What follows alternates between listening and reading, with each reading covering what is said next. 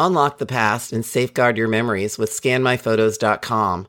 Here's our special promo code GODIGITAL to get a whopping up to 50% off your photo scanning order. Don't let your cherished moments fade away. Digitize them now with precision and care. Whether it's old slides, photos, or films, bring them into the digital age and relive those precious memories.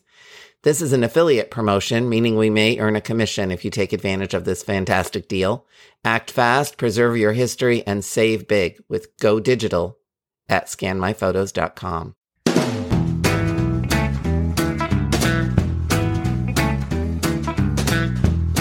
Hi, I'm Maureen Taylor, the photo detective. I really love family photographs.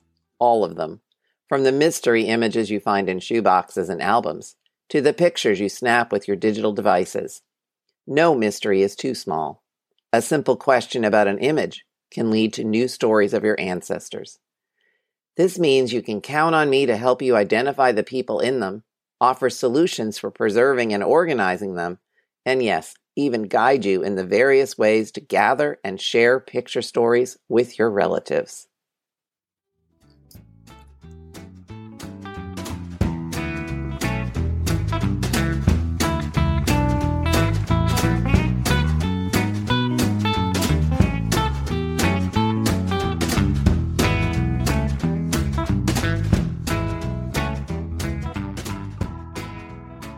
My guest today is Sabine Ocker, and Sabine is a photo historian, dealer, and buyer of photographs. And Sabine, I have so many photographs I bought from you over the years. It isn't even funny.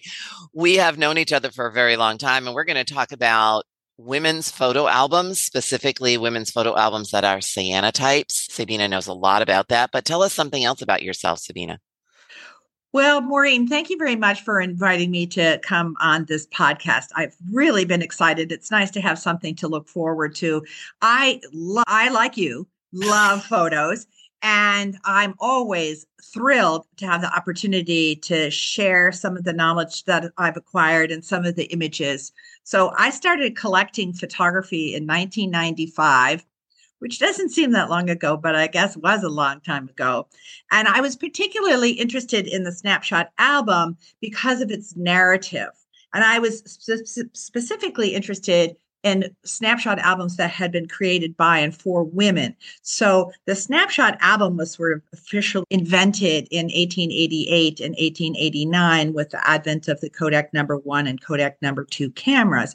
And that sort of launched the beginning of the snapshot album as we think of it today, right? And so I love that period from the 1890 to the beginning of World War I, because it gives such great insight into what women's lives were like with the lowercase h of history, right? So doing ordinary things, and also all the changes. There were so many changes that were happening in the 1890s and really opening doors for women and the things that they could do.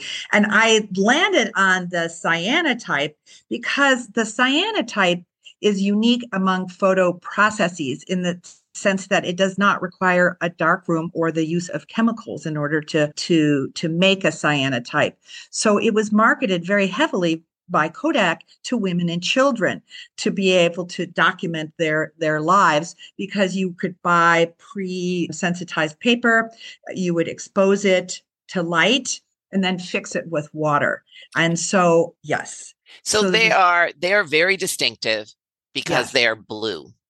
That's right. And it's the same process that the blueprint is based on. So we've all seen those, mechanical drawings or architectural drawings that are blue. And that's exactly the same process and the same chemical makeup, which is a combination of some sort of, ionized salts that are made. I took a cyanotype class at the local art school and loved it, totally loved it, had every intention of going back and doing more. But of course, yes, 2020 happened and there we are. But it was fascinating because I could bring things into the class to make the cyanotypes. So I went to the fabric store and I got these beautiful lace samples of fabric and we did cyanotypes of those. I turned some of my pictures into, they had a way of turning them into a negative and then printing that out, making cyanotype portraits of those. I mean, I love them. But what you're talking about are ordinary women and children who found a way to express themselves without, of course, the man's world of the dark room. Yeah. These are things Yeah. they could do in their kitchen or outside with their kids.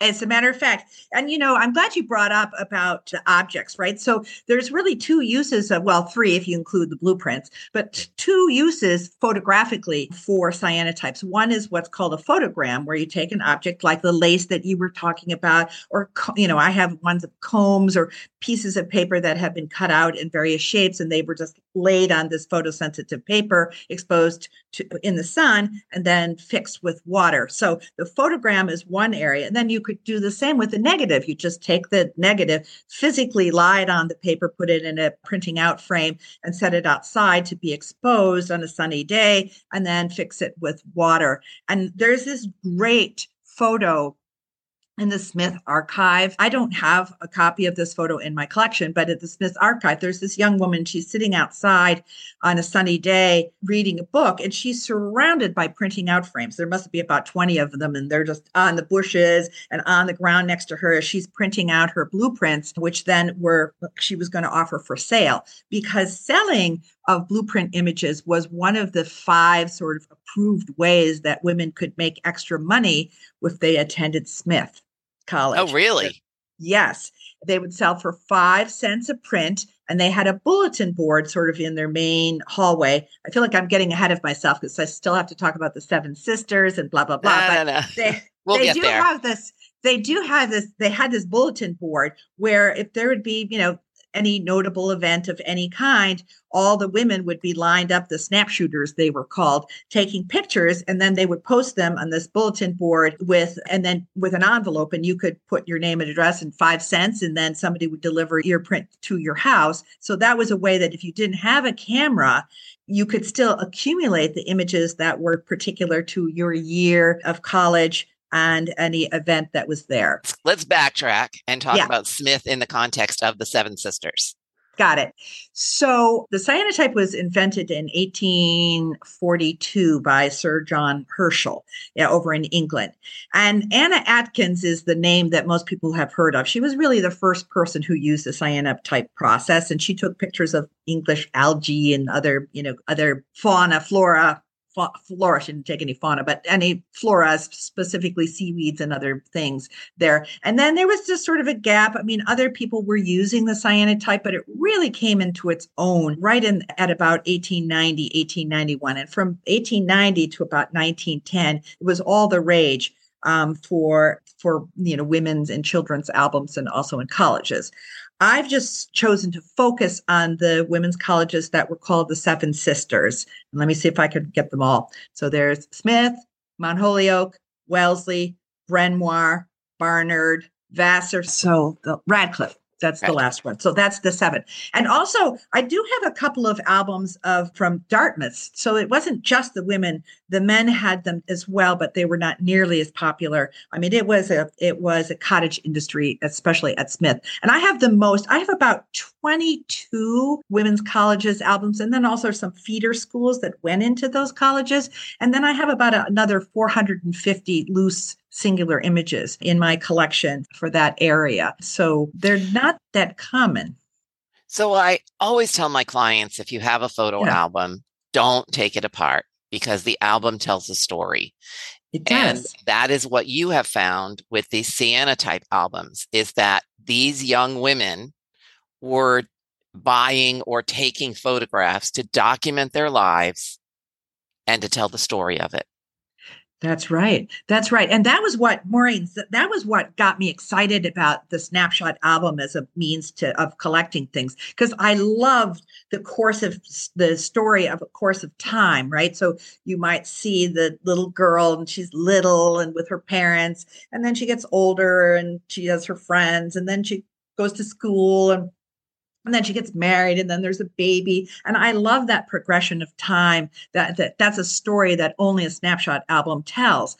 And I love this women's college cyanotype albums because it's a condensed story of mostly those 4 years that they went to school and then graduated and went off and got married. And, because the different Seven Sisters schools had different focus areas. Like if you went to Mount Holyoke, you were intended to become a missionary or serve the church in some way.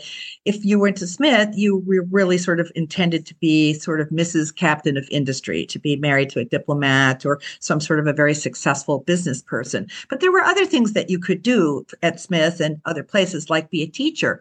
But if you decided to get married, you could not teach. You could not have a career that was outside of the home. So it is a sort of interesting snapshot, if you will, about where women's lives were at that time and all the interesting changes and how independent they were, but yet how not independent they were. So what do these albums look like?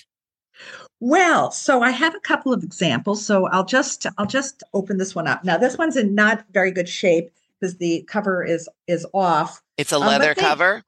It was a leather cover, but now it's just the paper that's inset. And I always say that the albums, the better albums, have a certain structure where they might start with pictures of the buildings and the dorms and things like that, and then pictures of events that happened. Like there was always a basketball game, right? So basketball was invented in Springfield in 1890, and by 1893, women were playing three-quarter court basketball at Smith College as well. So then there might be those activities. And then at the end, there were pictures of who your roommates were and your friends and things that you did. This is one of my favorite pictures. It is the Smith train station. It's luggage. All the women's clothing and accessories and everything for the school year appearing at the start of their school year. And you can just see them all piled up, and they've got to bring all of those trunks and things out to their dormitories. And on the next page is another kind of common thing. So the guy is Seeley. He's the longtime president of Smith College. And then there is a picture of one of the Smith buildings, and then the areas where they were walking. So are you saying that these young women are coming to college already armed with a camera, or they are being taught it while they're at school? Well, that's a really interesting question, Maureen. And I would say that would be there were multiple use cases. So some women were already, taking photographs before they arrived at college. Some women bought a camera while they were there and used it to capture, important and significant moments for them. Other women, since it was a cottage industry, women who graduated, at least at Smith and Mount Holyoke, they would sell their negatives to who was a lower class person. And then that person would then be making prints and selling them using the negatives that somebody else took. Those are the sort of main use cases, that you were already your family's photographer, you got the bug when you arrived, or that you really were entrepreneurial about it and bought some negatives and then made some prints out of those negatives. So have you been able to piece together the stories of some of these women? Maybe they're identified in the front, something like that. Yes. So I want to tell you a great story. This is Ocker origin story, photography collection origin story, but it is the origin story about how I became interested in cyanotypes in women's college cyanotypes. Is that I went to an auction and I bought a whole stack of loose cyanotype images, and there were tons of images of women wearing white clothes and walking around, striding around, looking very important. And I had no idea it was, and I just remember saying to my husband, wow, look at all these women wearing all these sort of like really beautiful white clothes. I wonder what the occasion was. So then fast forward 3 years later, I bought another large collection of loose images, and there were more images of women wearing beautiful white dresses. But along with the women wearing the white dresses, there was an image of a woman wearing a cat head. She's wearing a costume. They're all costume, but the one with the cat head. See the one right? Yeah. So this young woman is wearing a paper mache cat head. Yes. Well, so I was saying to Phil, my husband, I have another. What is it with Victorian women and their cat heads? I have another one that has a woman with a cat head. So this one's a little paler, but you can see that the cat head is there. Mm-hmm.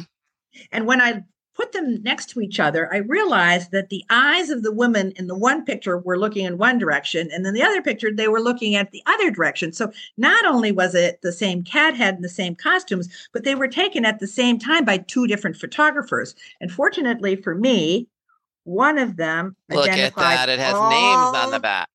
all the people, and better yet, what houses they lived in and what years that they graduated.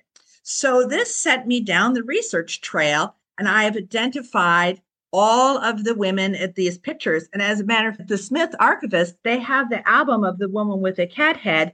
And there's one image of her dorm room where the cat head is tucked off into the corner of the room next to her rocking chair. So don't you love history? I do. I really love it. And so I have researched so many of the women and gone to the main woman's holdings that I have. She was from Lewiston, Maine. So I went to Maine and saw her house and read up on her family history and saw her grave. And it has been such a great, wonderful experience to sort of breathe life into these women who are pictured in the photographs. So we have the advent of the amateur camera, the Kodak 1 and 2. Then we have the development of the photo album. That's right. Then we have young women deciding that they can tell their story with these cyanotypes. Maybe it's advertised in a magazine. Maybe it's advertised in, I don't know, something they're looking at, newspapers. And then primarily the ones that you're collecting are from those women's colleges known as the Seven Sisters. But was this, do you find in your wanderings through the photo world other albums by ordinary women who didn't go to school? Or is this a phenomenon just for these women's colleges? And I would say it wasn't just college women. I have several albums for women that were farmers or agricultural things. And during World War I, where they were just taking pictures of their work and their tools at home, by tools, I mean, I think of the washing machine and the oven and all those things as a tool rather than a convenience or an appliance, because they were very, very, very crude back then. And then I even have a couple of ones that were made by children, and they're so darling because they're taking a picture of their little kitten and their little brother, and they're always from the peewee height, right? Like, so they're just almost at the bottom of the chair height, so you can always tell if it's a child that has been the photographer, and they're just darling and so cute. So I would say that it wasn't just the women, but that phenomena just was very popular. It took off like wildfire for about 10, 12 years that they were. And then what happens with World War I? Because there are women's albums for World War I. Yeah. Where the Red Cross nurses, for instance, create their those big black paper albums. They're oversized, small album, whatever. But what happens to the cyanotype? It just falls mostly out of fashion? Well, so it was really interesting. When I gave it the talk about the role of the cyanotype in women's college albums at the George Eastman House, I started it off with a quote from this book, The Cyanotype by Mike Ware. And what he said is that the falling out of favor of the cyanotype could possibly be attributed to that unrelenting blue, that it was so disconcerting for people to see a photographic image that wasn't sepia brown or wasn't black and white or any of the metal colors, sort of some of the other carbon and palladium and things like that had a sort of a softer gray tone, and that blue was off-putting. And so now that was his theory. I don't know. I think that as for the college albums, we started getting yearbooks in about 1916 or 1918. So it became more lucrative for the school to just make a collection of, here's the teachers, here's the president, here's the buildings, here are the people. And then at the end, just let people just put their own individual snaps. And I think that was what happened, is that the individually crafted album was replaced by a commercial yearbook. Yeah, they're really fascinating. I love cyanotypes. I love them too. you can't talk about Smith College and cyanotypes without talking about basketball, because basketball was invented in Springfield in 1891. And then apparently the guy, Nasmith or whatever his name is, something like that. Don't forgive me if I'm not pronouncing it correctly. He was very good friends with Sandra Bernstein, who was the athletic director at Smith in the 1890s. And so she quickly adapted the rules of basketball for women. And Smith was the first college that started playing basketball. And they always had a game between the sophomores and the freshmen. The thing that's amazing to me is that the costumes that you could see on the women in the photo were made of wool, including wool stockings and flat shoes. And the bra was not invented until 1912. So these women were still wearing corsets, and they would run and be very athletic across 3/4 of a court playing basketball. And as a matter of fact, they were always getting in trouble of things. And there was always a sermon that was telling them not to do whatever. And there was a sermon where the pastor was complaining that the women were not wearing their corsets and that this was improper and that they should be properly corseted. And I was just like, there is no way I'm huffing and puffing and breathing heavy while wearing a corset, not to mention all the other things. But I love these photographs about the Smith games because you really can see how they were doing things that to us, we take for granted, right? Like we take the fact that we can have an athletic bra and that we can breathe as heavy as we want because we're not wearing those wool costumes weighed 5 pounds, 5 pounds of wool.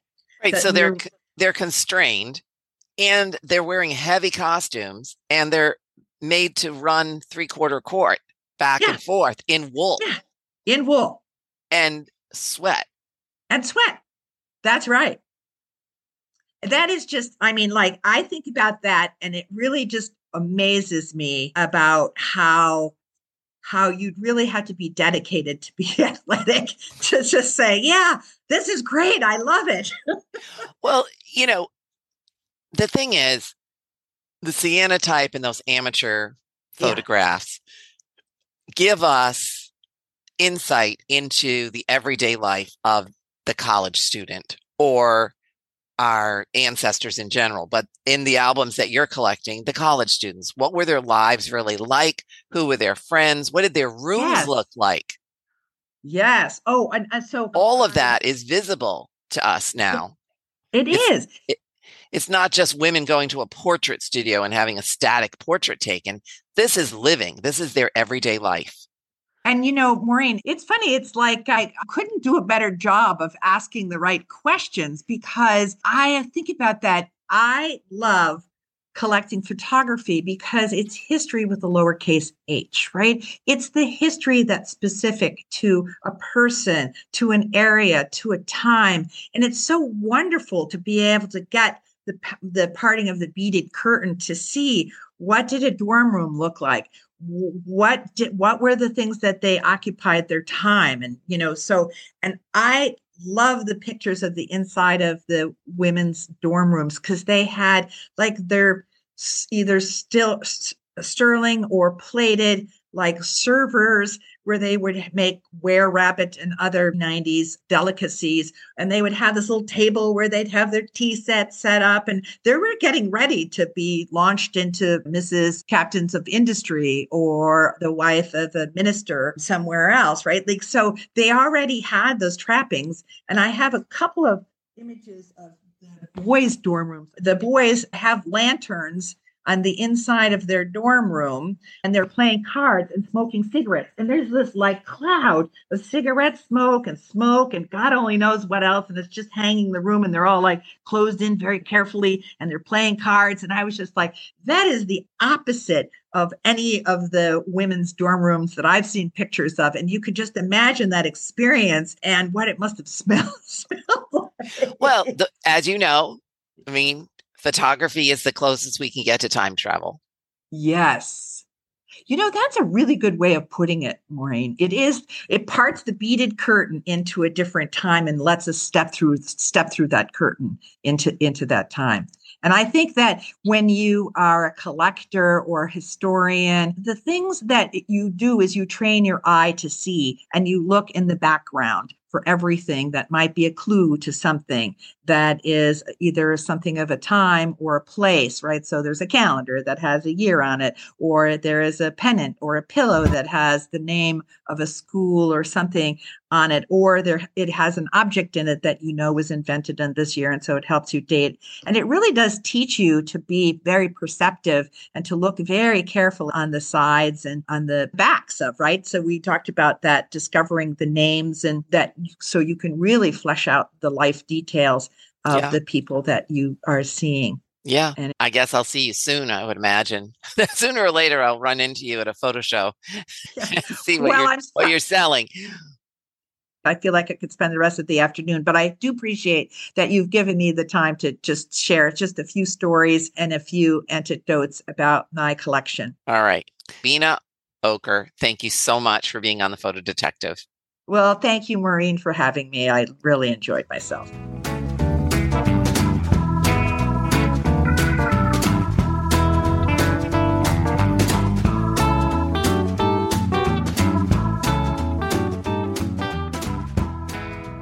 If you enjoyed this episode, please share it on social media, leave me a rating and a review. And if you know of a friend or family member who's also interested in family photographs, share this episode with them too. See you next time.